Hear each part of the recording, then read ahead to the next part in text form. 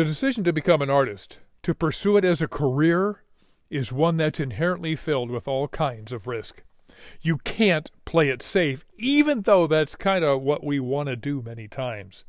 But for the disciple of Christ, it's knowing that God has called you and then stepping out in faith, trusting Him to lead and guide you every step of the way.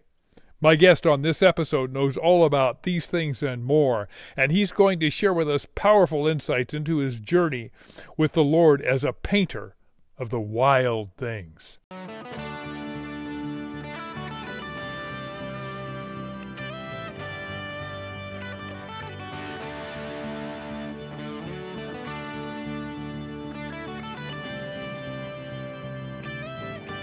Howdy, disciples, and welcome to the Creator's Calling podcast. My name is Kurt Madsen. I'm the host of the show, and on this episode, I have as my guest wildlife painter Greg Beecham. Greg is truly a master of his craft, and commensurate with that, he is also a consummate student, both of art and of learning from and of the Lord. Greg is on a joyful journey with Christ, and he throws caution to the wind in his pursuit of both. There's many things we're going to glean from Greg, so let's get going.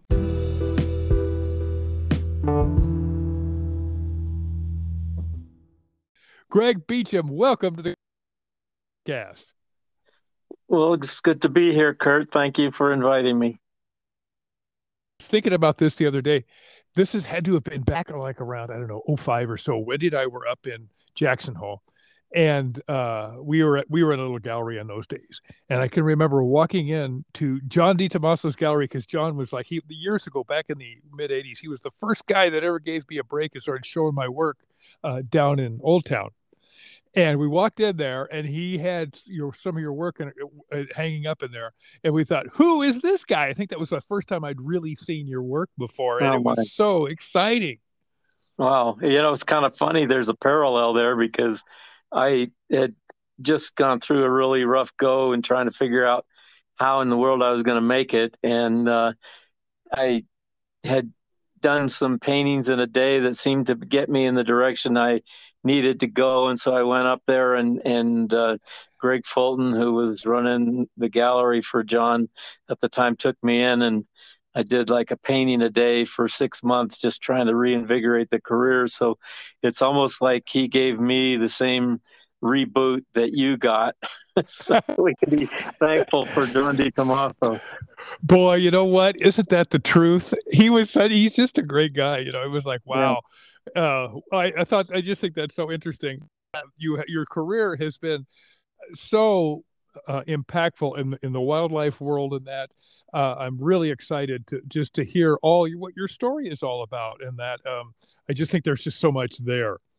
Let's start here. Give us a little bit about your personal background, like where you were raised, that kind of a thing. And then let's move into this, where it all starts with the Lord and how you came to know Him as your Lord and Savior. Okay, so my folks moved from Western Colorado to New York State in the early 1950s so that my dad could pursue a career in illustration. And he did not like city life, so I was privileged to grow up in the country, dairy farm country of the Hudson River Valley.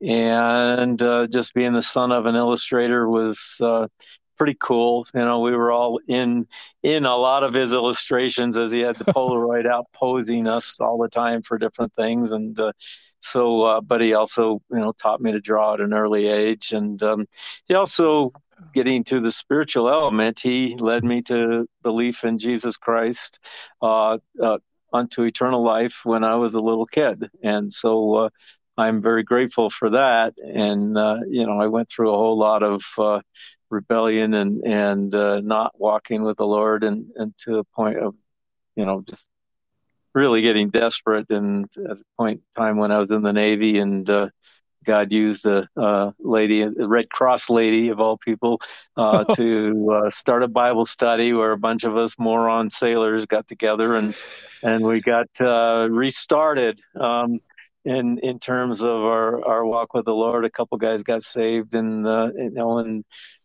one of them who got saved in that group. We've stayed close, and he just retired as a surgeon down in Tucson, Arizona, and still walking with the Lord. And so that was a very important time in my life and in the life of a couple other guys as well. Wow, that is so great. Isn't it great to have a history with somebody and to see them still walking with the Lord after all Yeah, those years? Oh, that is yeah, so exciting. yeah, it's cool. With your dad, legend, how old roughly? What was your age by the time you came to know the Lord initially? I don't remember, Mhm. that probably 8 or 9, but I can't remember.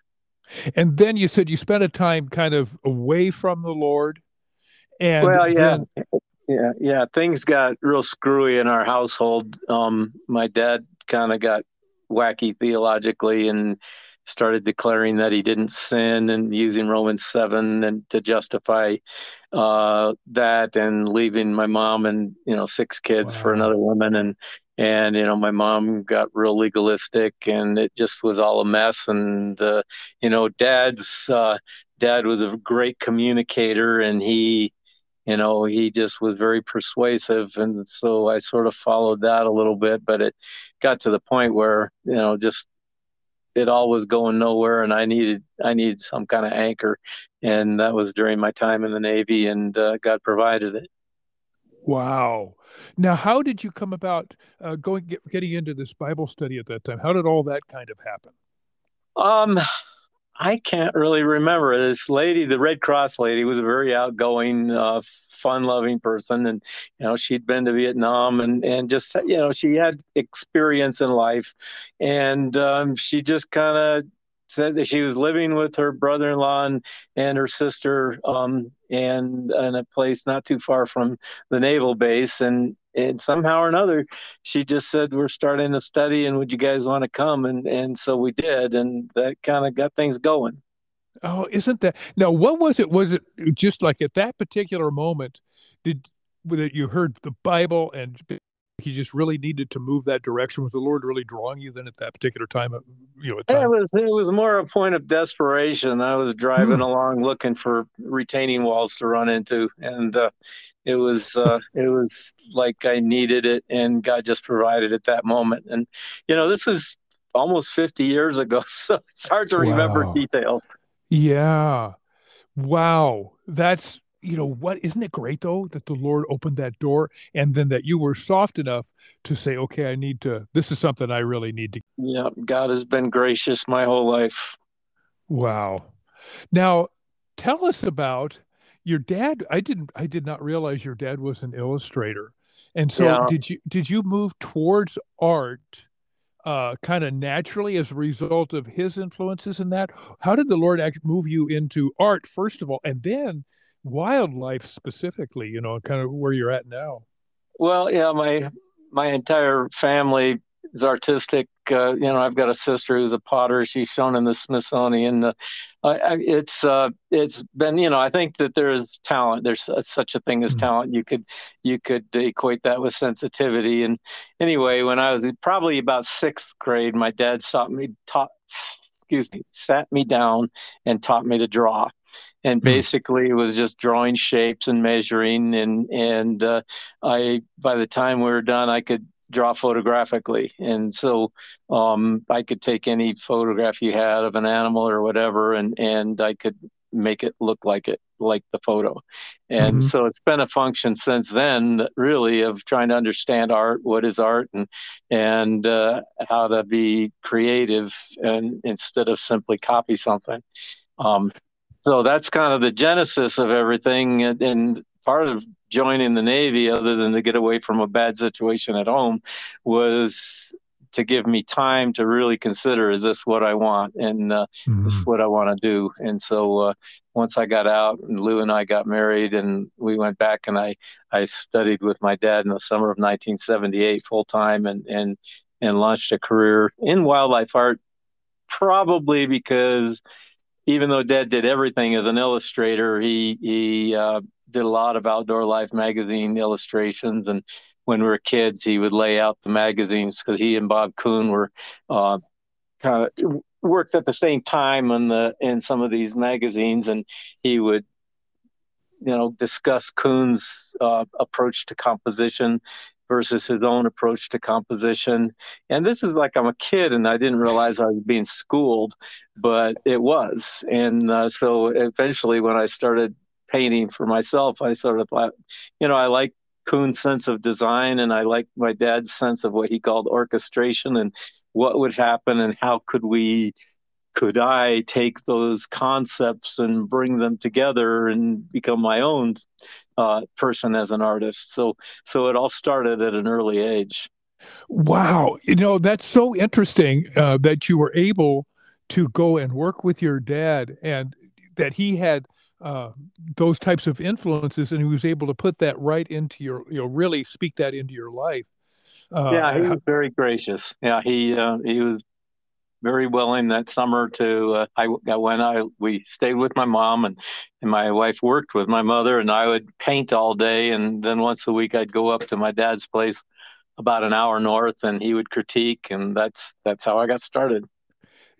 I love that on two levels. It's so great whenever you hear about a parent, mom or dad, both, and they sit down and tell their kids the gospel. They're just doing exactly what Scripture says, and keeping Hmm. it to draw at a young age to the Lord.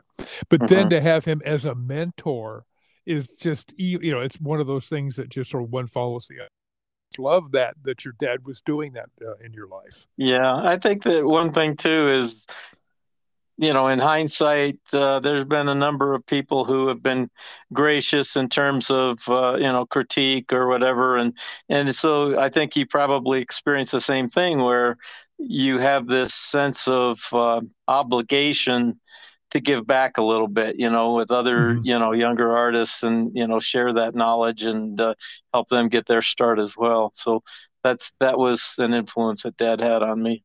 Yeah, it's a great part of your story. Now, as you came back to the Lord, and you're going to this Bible study, and that, we all face different challenges. Were there challenges, things that you were difficult to come back to the Lord with, and how did you face those challenges? Or things that caused you to question your faith, or were there unanswered questions that you needed to have dealt with?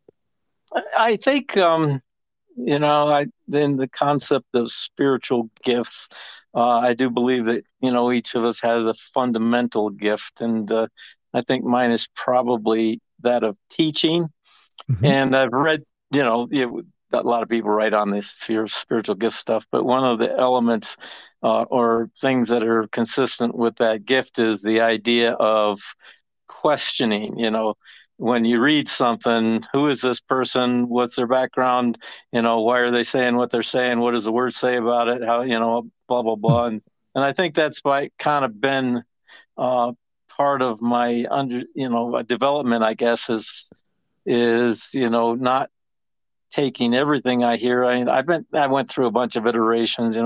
My landlord, when I was in college, used to take me to full gospel businessmen's meetings, and I ended up kind of dismissing some of that, what they were up to, because they felt like we were going to take over the country and the world and all that with Christianity, and so I ended up questioning things, and I always have.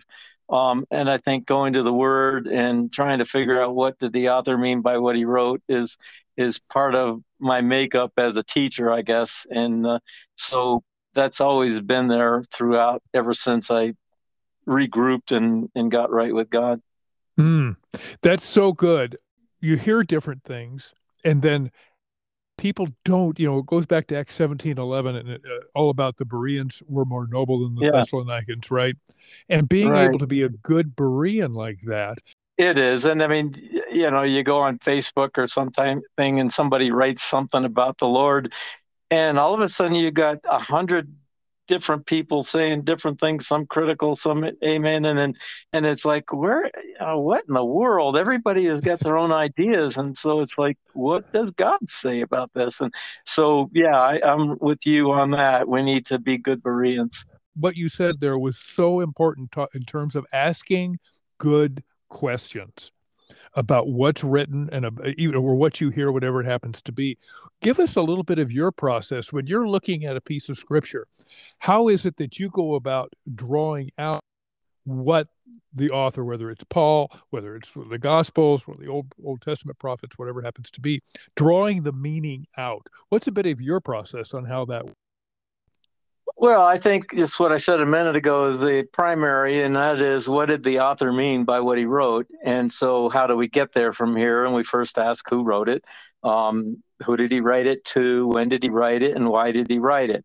And so, most of Scripture, or in fact, all of it, if you ask those questions, you find that there is a predominant theme in most of the writing. And so, you look at each passage, you don't rip it out and add it to your theology just as a statement. You ask, what's the context in which this is written?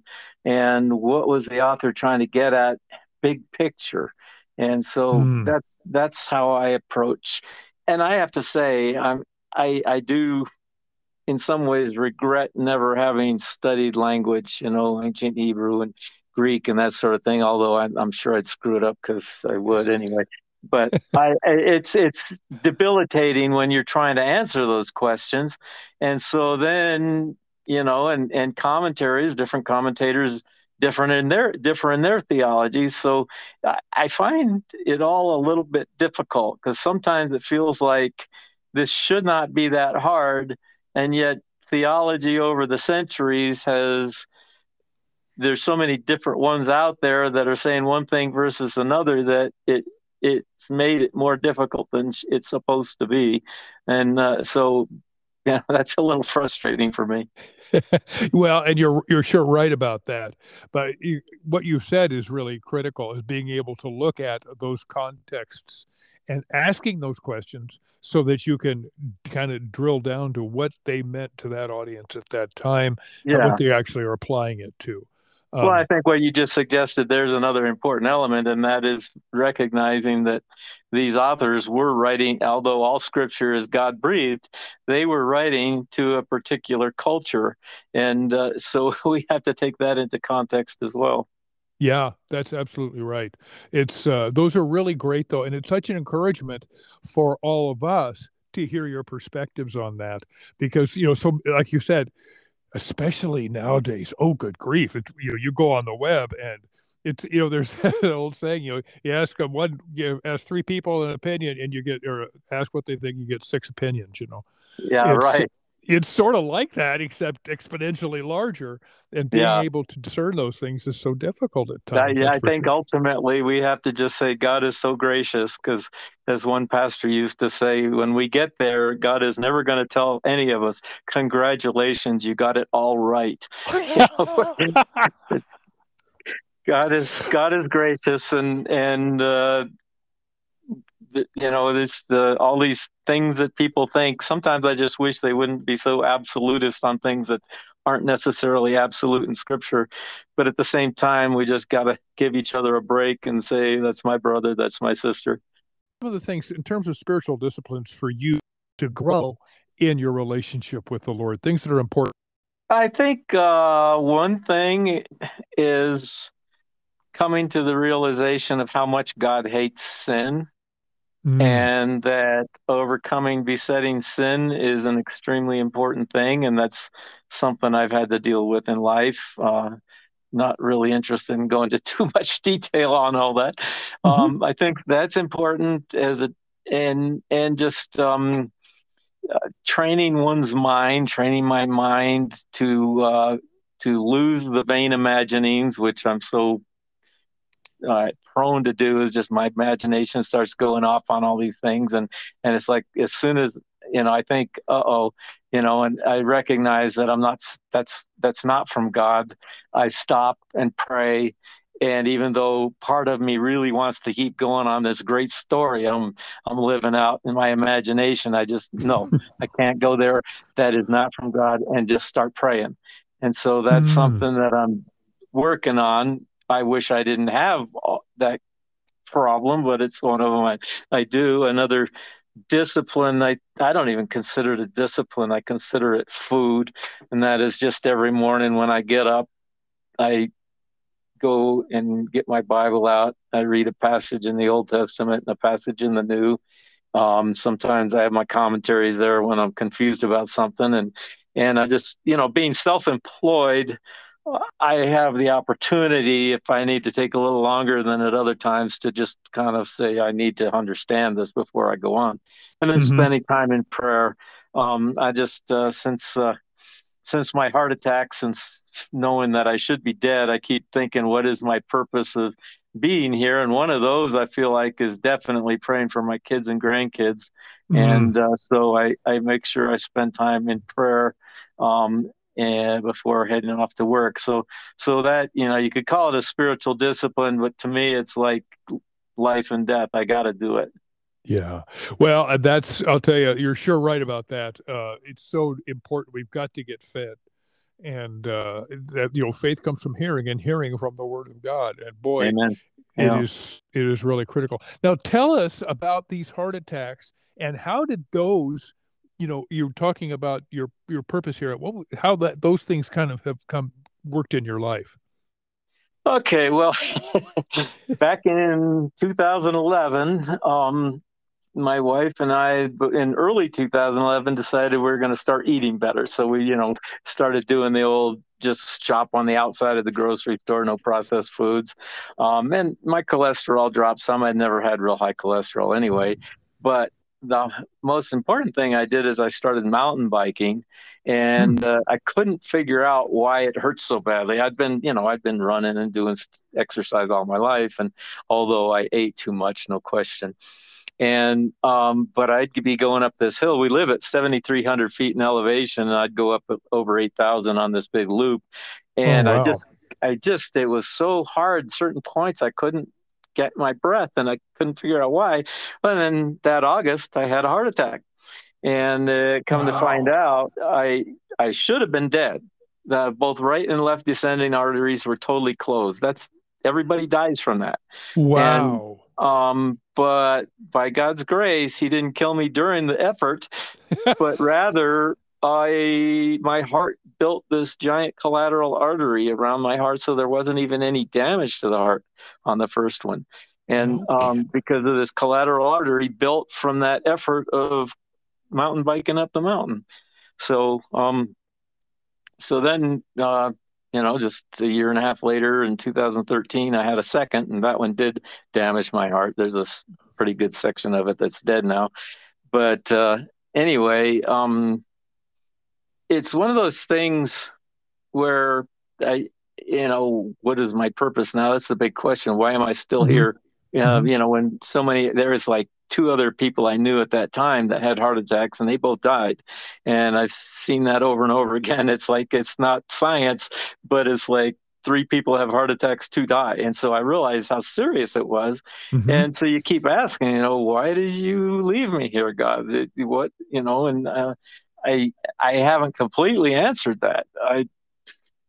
I just feel like I got to do what I've been given to do, which is paint pictures and love Hmm. my wife and pray for my kids. Hmm. I don't know what else. There's nothing profound in terms of why I'm here, but and also don't do anything really dreadful, like Hezekiah's son Manasseh. Oh, yeah. After he was given a 10-year extension. And so, I just pray that God would take me before I do anything dreadful.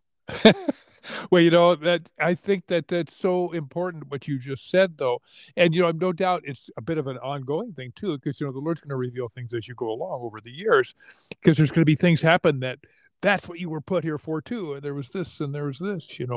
But Yeah. I think that's so important, and what you said there in terms of being able to your wife, pray for your family, perform your calling, all of that is so it's part of the Lord using you as that jar of clay here to make an impact in this world for Him. Yeah, I think you're right. And he has blessed my career in ways where, I've been given a voice, and I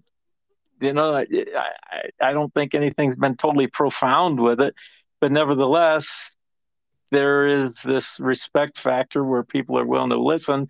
And Yeah. so, I don't hit anybody over the head with the gospel, but in a workshop, I feel like even though these people have paid good money to hear about art, who I am as an artist, which includes my faith big time, is important enough so that I can say this is from the Lord as I'm doing Hmm. a demonstration or something like that, and try to Hmm. do it in a way that is, doesn't drive them out of the room because they disagree, but just, this is who I am as an artist kind of deal. Yeah, and I'll tell you, I don't think there's anything more powerful than somebody who is just because just you are what you just said was so critical, who you are. You're a Yeah. follower of Christ, and you just put it out there because that's who you are. And Yeah. that Yeah. genuineness, the Lord is really He's going to use that to His glory. I love Yeah.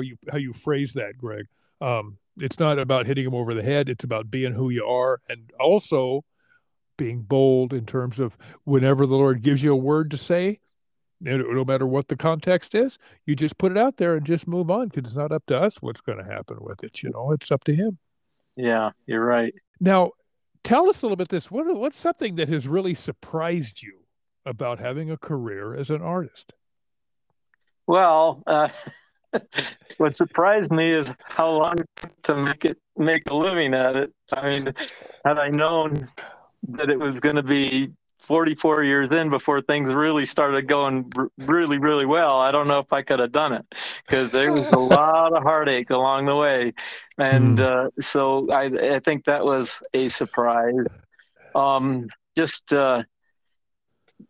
the fact that it's a journey, it's not a destination, um, that it's never ending, and the idea of staying passionate about learning needs to be a part of it, even when you've had over 40 years experience.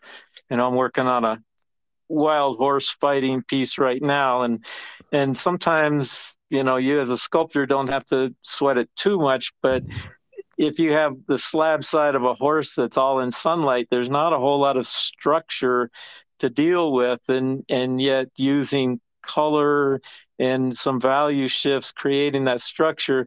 I learned some things this week, and so it was kind of cool that it was a challenge that I didn't necessarily set up for myself, but it was there. And so that was good, and hopefully I'll be able to apply it later. Yeah, that's great. I love you just get on fire when you're talking about that, and it's just great. After it's like you said, for a long career, and then you're always learning something new. You've had a long career. Now you had those times of discouragement. What are some things? How have you handled moments of discouragement in your life? How's the Lord taking you through those things? Um, well, it's been depressing. I'm not going to lie.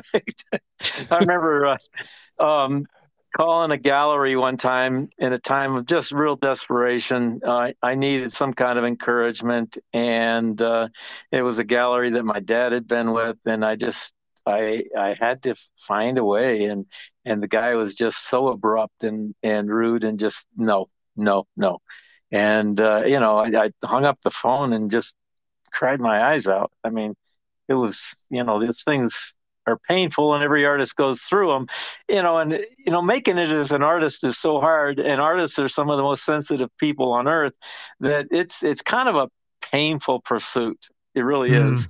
And so how you deal with it is, you don't quit. I don't know how else to say it. Um, sometimes you aren't going to make it. Sometimes you think you have more talent than you do, and you have to be realistic about that. But if it's what you're supposed to do, you just simply go back and get at it again, and just pray and trust that God will open a door somewhere, and that's what He did for me. Mm. It's so good what you said, uh, because it does. You really do have to have that person to stick through this. And Well, that's the truth, yeah. And you also have to continually say, "I'm not that good." You know, Yeah. I need to figure out how to get to my next level. And so that is the continual pursuit. And that's when I teach a workshop with each individual in the workshop. My goal for that week or whatever it is to help each individual get to his or her own next level. And so that's the constant pursuit. That boy, what a great mindset to go into at a workshop, because that's what they're there for, and to be able to be a part of that, what a blessing that is, and to know that that's your goal. Sort of wears Stuff. you out though. Yeah, boy, I know. I've done 4 or 5 workshops, four, I think, and I tell you, it does. But like you said, the flip side of it is that you get to see these guys. You're being able to pass that on and being able to grow them in some way, hopefully. And Yeah, it's and I'm sort of changing because I have to admit that usually there's one or two in the workshop out of 15 or so who are really intent on growing, and a lot of them are just get to brag about I took so it's a workshop from so and so, and they're not yes, that interested in improving. And they're and you have to at a workshop you got to pay attention to everybody. They all spent their money, and they deserve it. So I'm sort of transitioning now into kind of picking and choosing and mentoring people in my studio instead of workshop format, and spending a couple of days with them and intense where I know that they are ready and I'm not wasting my time and I don't charge anything, and so I've sort of been doing that the past couple of years a little bit, and so I think that may end up being a better way to go. And I also know that, I was always too bashful to go to some artists that I would love to have been mentored by and ask them. And I know a lot of artists will do that, but I'm sort of hoping that God will direct me to those who would have been like me and maybe save them some time, because it was 25 years before I actually started having some real success. And I think that could have been shortened had I had, the wherewithal to have met with someone I appreciated and was willing to mentor me. And that just never happened. I'm grateful for what I learned from my dad, but that was just kind of the beginning. And so most of what I learned since then has been out of books and just picking up tidbits.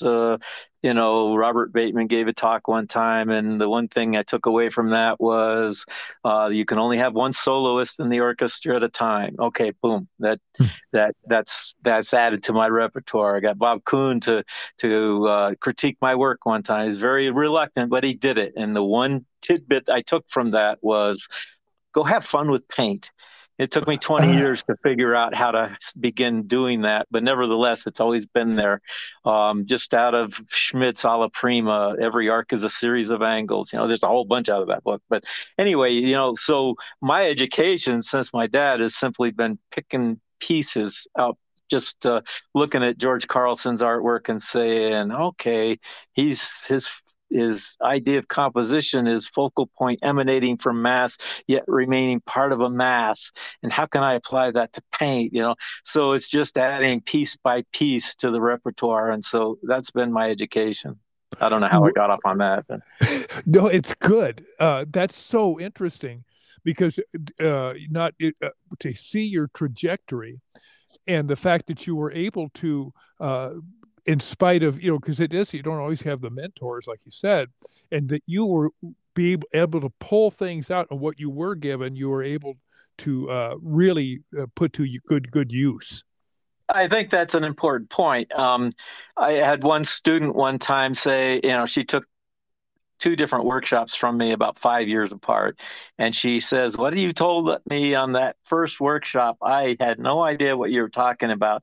And then when I took it again, it all of a sudden became clear when you said it again.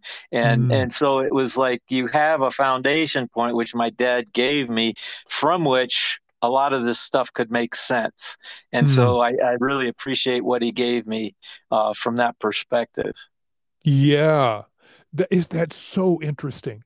I love hearing these stories because you just see this piece, but to this piece, and you can see the journey that every artist goes on, and they're all so different.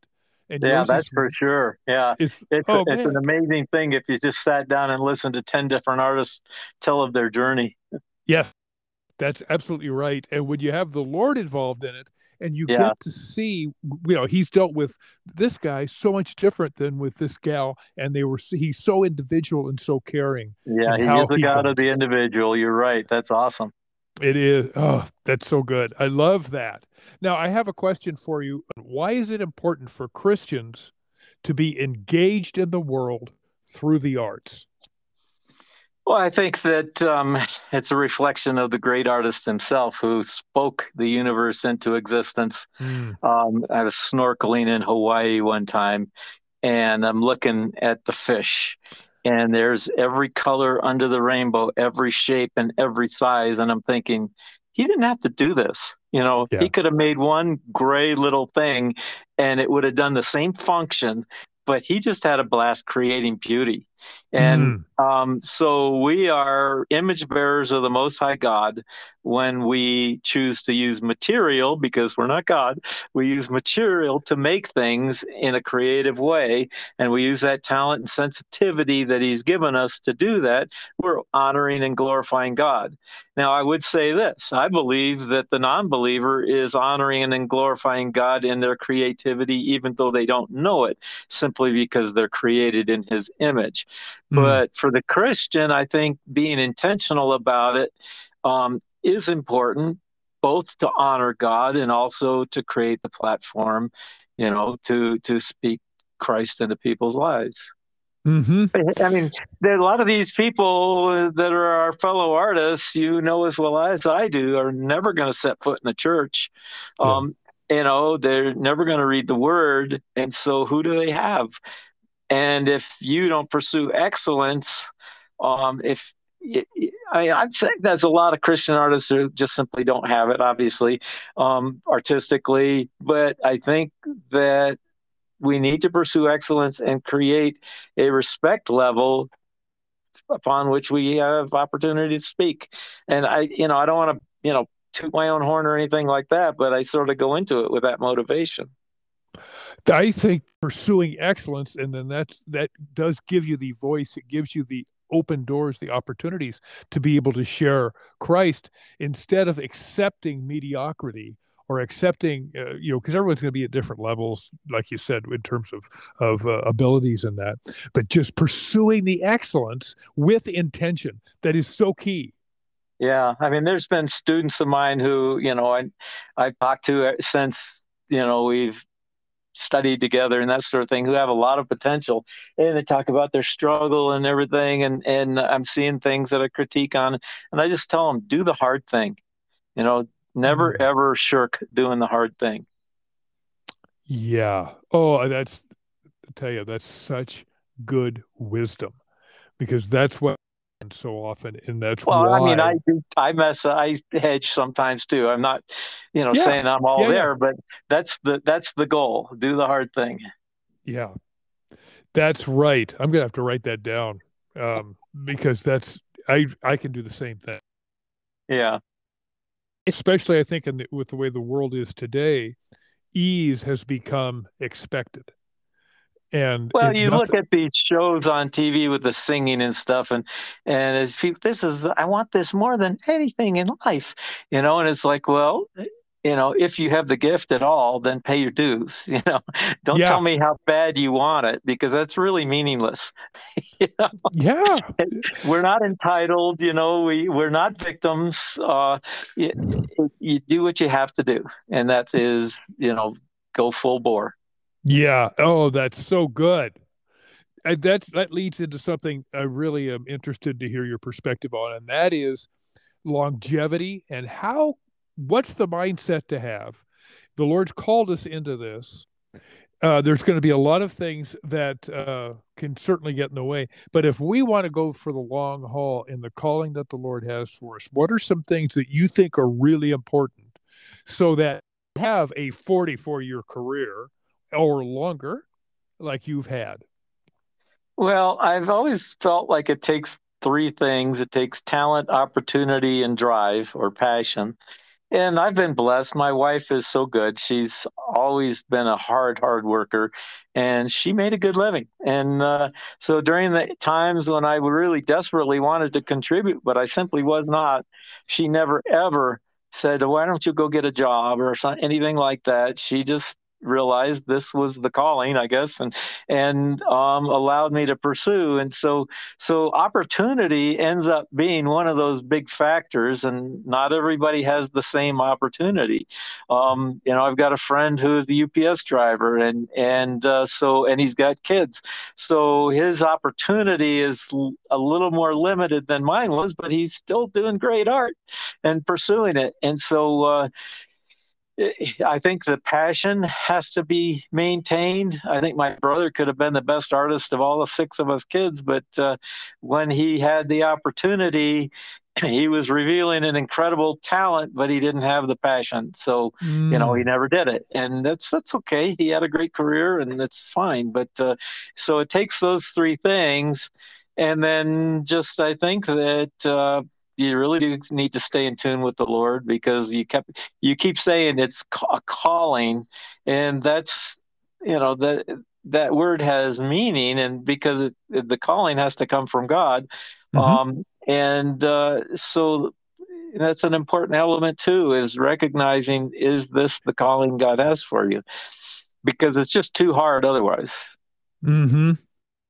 It's the truth. And I love that. That's Yeah, I know. Well, it is. And it's yeah, just what you said, so many things, and they just resonate. I love how you've broken this down to talent, opportunity, drive, and that those fundamentals have to be there in the long haul that are yeah, required. yeah, yeah. So how long, Kurt, have you been in the hall? It's, 1983 Oh years. man, yeah. Oh my goodness, good for you. So and all of those components, everything that you've said, it just your life kind of flashes before you Yeah, at times. And some of the stuff you're going, oh man, I know that. yeah. Well, and I think you mentioned what should say to people, and as well as I do, that there's some dues paying to be done, and Yeah, some people can make it big right out of college or whatever, and more power to them. I'm happy for them, but for a lot of us, it's not an easy road. yeah, and that's something that so many people don't get a hold of early on. And Yeah, it's sort of presented, and I'll tell you the other thing that is interesting in the context of all of this, and that is that, well, if you're doing good art, you don't have to do anything. It's just going to go out and sell itself. And there's so much more to it in terms of the yeah. business than that. Yeah, I wish I was a better businessman. I'm not, and but you're absolutely right, and just finding the niche in terms of marketing, that sort of thing, and there again, a lot of prayer, and Yes. also just being smart about what you're doing. Where is there a market for what you're doing? And I hate to be crass and commercial, but if there is no market, then count the cost and either be poor or figure something else out. Yeah.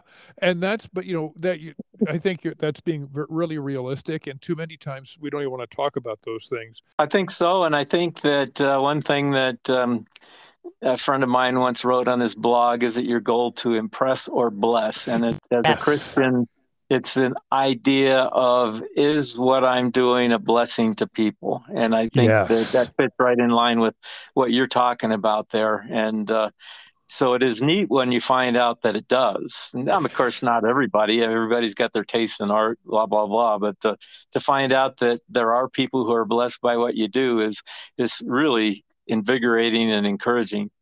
Yeah, I love that saying. Are you in to impress or to bless? Boy, that talk about convicting. It's like, oh, good grief. Oh yeah, That I'm totally convicted because I'm so needy. I want people to be impressed. Oh man, I feel your pain, Greg. I feel your pain. Wow, I love that. As we go through all of this, being an artist, walking with the Lord, all of that. Um, what are some of the things that we can do to be able to minister to others, do you think? Are you talking about other artists? Other artists in particular, but then it can even branch over because sometimes it's those clients that come in or that, that collector that comes into the show and there's opportunity that opens up. Yeah, I don't know that I'm very good at that. You know, uh, at some point, just being kind is a big deal, Mm, mm, and valuing them as a person. Um, if it's an artist who's struggling, just help them know that this is part of the deal, and being a Christian doesn't absolve you from going through those mm, issues, and that you've experienced it, the pain, that you don't know their story necessarily, but that there is light on the other side. You don't get to go around it, but you can make it through it. mm. That's excellent. Boy, that's somebody needed to hear that very thing. Well, it's a little That cliche, but I mean, it is the truth. it is. And Yeah, those things that they become cliches because of for a reason, yeah, yeah, And it's just like, oh man, I needed to hear that right now. Uh, yeah, that yeah. was great.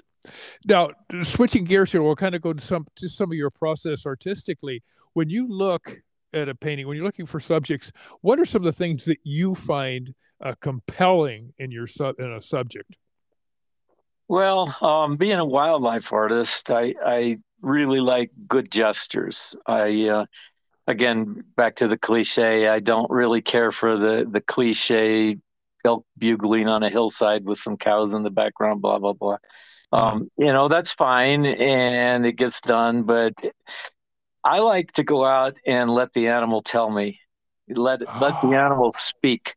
In the habitat and the whole thing, whether it's atmosphere, whether it's habitat, whether it's time of year, whatever, just let the animal tell me what to paint. And, Tolstoy in his essay, What is Art, said that a work of art should say something new. And I feel that a wildlife artist of all people should never break that rule, because if you're out Mm. with the animals, just like, I go out every year to the buffalo rut. We were out yesterday, and I'm just trying to let them speak. And the little bit of what they were speaking was just kind of cool stuff, like a dust bowl on the hillside where they're kind of half standing, half laying, and rubbing their head in the sage and stuff. And it's like, whoa, this is cool. How can I create something out of that rather than just, the big bad bull being tough, and so it's just artistically, I think when I allow the animal to tell me things, I end up doing my best work. I think that's so interesting. When I'm thinking as you're describing all that, I'm thinking about the pieces that you do, and they have that. There's a very unique vision that you give us that is not being given anywhere else. At least not that I'm aware of.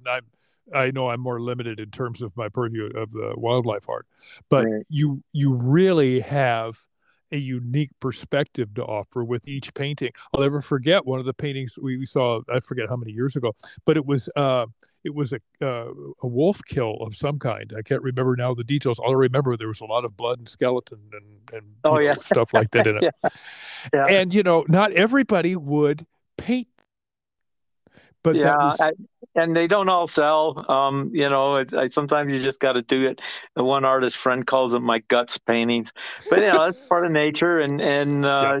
so we were driving by this one spot up in Hayden Valley yesterday, and I told my wife that's the very spot where there was a cow elk laying dead in about 6 inches of water there, and two wolves were laying up in the sage, and I just sat there for hours waiting for something to happen, and finally one of the wolves came down and flopped that full-grown cow elk around like a rag doll, and then they both took off, and I could see them out hunting other elk in the distance. But it's like that became a painting, and just that one wolf coming out to that elk, and I added little blood and stuff onto it to make it. colorful, but but it's just being out there, and so part of what I'm doing in this whole mentor thing I've been telling you about or told you about earlier is Hmm. taking these people out with me, and I'm doing it in early August most of the time to take them to the Buffalo. And I took a young lady who goes to a Christian college last year. I made her dad come too because I don't have a woman in my studio alone with me. Hmm. But she's out hearing the sounds of these animals roaring and recognizing, we kind of got in a little bit of trouble because they turned differently than we thought they were. And we jumped into the back of somebody's pickup to get up to our own because we were surrounded. And so I looked at her eventually. I could easily be one of these bad statistics, but, and I'm trying to be better, but I said, now you know why you need to be out here. Now you know why you can't just use other people's photographs. You have to be out here. You don't get those sounds. You don't get the feel. You don't get the brute majesty of these incredible beasts without being here. And Yeah. so, that's just part of the deal for me and I love it more than almost anything is being out with the animals. Boy, that was a great story. There's two reasons that's great. First of all, that you don't want to be one of the statistics, but you're out there pushing the edge. But the second thing is that I love how you have a female student and you make sure that everything's real clean in terms of all that. That is so good, Greg. I love that. Well, we got to do that, We and do. yeah. I mean, I'm not going to be political here, but I know Mike Pence, when he was vice president, got ridiculed for doing that same thing. But I Mhm. respected that. Yeah. No, it's dead on right. That's a purely biblical way to handle things. I love that you shared that. That's just super. When you talk about just solid painting in terms of design, what are some of the things that are components for a good painting for you? Well, I kind of came up with a phrase while I was laying in the hospital with my second heart attack, trying to figure out who I was back in 2013. The idea of each piece I'm seeking unity in the context of simplicity and beauty. And so I want beautiful shapes, small shapes to big shapes, but I want, the tools of the trade for a painter. Everybody's got their list, but my list is color, value, texture, edges, drawing, and composition. And so all of those tools have to be worked, developed in unity with one another in terms of putting the whole piece together. So the color harmony I'm working with in the sky in the upper right has to work, and the shapes I'm dealing with may end up being repeated in terms of both color and shape down in another section, say in the focal point or something, to create that unity. And that's what I'm looking for as I paint, is the idea of unity in the context of simplicity and beauty. And that can mean a lot of different things to a lot of people. One of the things I'm always aware of in painting is I feel like we're magicians to a certain extent, in that we're creating the illusion of mass, weight, and volume on a two-dimensional surface. So Mhm. that idea mixed in with the other, unity and context of simplicity and beauty, are the primary elements I'm thinking of. And then just exciting imagery. The idea of Dionysian active quality of thrust counter thrust, creating a good active composition. I'm more of a Dionysian artist than Apollonian, which is the staid, stoic, geometric shapes, verticals and horizontals. Mm.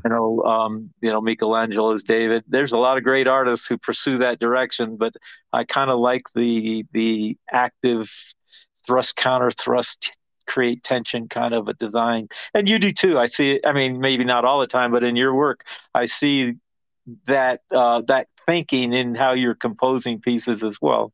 Hmm. That's really, I love doing that. So I'm Yeah. right there with you. Here's what's interesting to me. I've never heard those terms before, so I'm learning all of this as you go That's along. the only thing I learned in college. I didn't learn anything in terms of taking college painting classes, but that was an art history class. Neoclassical period, Michelangelo's David was Apollonian, uh, the Baroque period follows, and Bernini's David, very Dionysian, very active, and so that stuck with me. That's one of the little tidbits that I add to my repertoire. Well, that's a pretty good tidbit, I would say. I'm going to use Yeah, that. it's valuable. Yeah, I've Yeah. used it ever since. Well, it'll make me sound smart if nothing else. So Okay. that's really good. I like that. Boy, yeah, that and it's you can see it in your work when you were describing what you're doing. It's just everywhere in the pieces that you create. It's just really wonderful. Um, as we get ready to kind of close things up here, Greg, is there a passage of scripture that the Lord's been ministering to you about recently? Well, you know, recently I've just been kind of pondering and rejoicing in all that God has done for us as we, read the first 5 chapters of Romans. We find out that all have sinned and fall short of his glory, and the wages of sin is death, and how badly we need a Savior. And yet, Mm, Jesus did more than just save us. Romans 5, the first part of the chapter, talks about not only did he give us justification as a gift through faith, but he also gave us access into his very presence. And he mm, also gives us peace. We have friendship with God. And we also, in view of his warnings about God's temporal wrath, verses 1 through 18 through the rest of the chapter that can fall on Christians as well as non-Christians, he gives us hope that our persecution or our tribulation, I should say, is not wrath. It's designed to help us grow. And yeah. so even the fact that we struggle is, I guess you could call it a gift from God too. So these amazing things that God has given us just beyond getting saved is so cool. And so that's been an important element for me in terms of scripture. What you just shared there about the persecutions, the trouble being a gift because of the growth that comes from it. It's so often it's so easy to just look at the trouble, the persecution, the issues we're dealing with, and to just let that just overwhelm us and not see it as a gift. That perspective is really wonderful to have if we can just I mean, keep that at the forefront. I have it in head knowledge, but I'm a whiner. I, I, I don't do well with persecution or tribulation, but I at least I know in head knowledge that that's where I'm supposed to get to in thinking. There you go, and that's what you want to grow towards. It gives you the focus. So I think that's really a great word there for sure. Now, this is just I'm just kind of interested. Who from history would you like to have as a mentor, both in your art and your faith? Well, yeah, in art, I can't get over Howard Pyle. I just, Mm, part of it's, growing up, and my dad and I he had this book on Howard Pyle, and we just sit and drool over these pirate paintings and stuff, and just how the technique he used, the masterful design. Obviously he's an illustrator, but to me, he's one of the greatest fine artists this country's ever produced, and Winslow Homer, just moves me emotionally. And mm, so it would be fun to simply sit and listen to those guys. There's so many great artists. I'm just picking two, but and again, picking two illustrators. So, but I don't differentiate. So, yeah. um, and then spiritually, I think of the apostles, and I'm reading First and Second Peter right now, and he's so cool. I would just love to have sat under him, and the Apostle Paul, and just to try to tap his mind a little bit, because so much of what he says I struggle with. Mm, There's modern preachers who I get a lot out of. Tony Evans, and just his ministry to men, I think is very, very valuable. And I know he's been through a lot of loss and speaks from the hmm. heart and from knowledge. And I've always enjoyed the joy of and teachings of Chuck Swindoll. So yeah, there's so many again. I mean, and I tend to be a little bit picky. As I said, this gift of teaching makes me ask, where are you coming from with that teaching, blah, blah, blah, But so just those are some examples. Those are great examples for sure. And, there's nothing wrong with being picky and asking those questions. That's really important stuff. So, hey, what is a final word of encouragement you have for those that are listening? Um, yeah, I don't. I guess it's just, especially for the young artist wondering, a little bit struggling. Be honest with yourself, evaluate. Don't let your mommy tell you that you're great, but really evaluate. Whether you've been gifted, whether you have the calling that Kurt has just been mentioning, and count the costs. Do you have opportunity along with the talent and the drive? And when it gets tough, don't quit. Don't give up. Mm, If this is where you're supposed to be, just understand that it's going to get tough. It's just part of the deal, and you're sensitive, and it's going to hurt a lot, and it may take a long, long time. But if it's what you're supposed to do, don't quit. Just keep it mm, going. mm. That's great. How can we pray for you, Greg?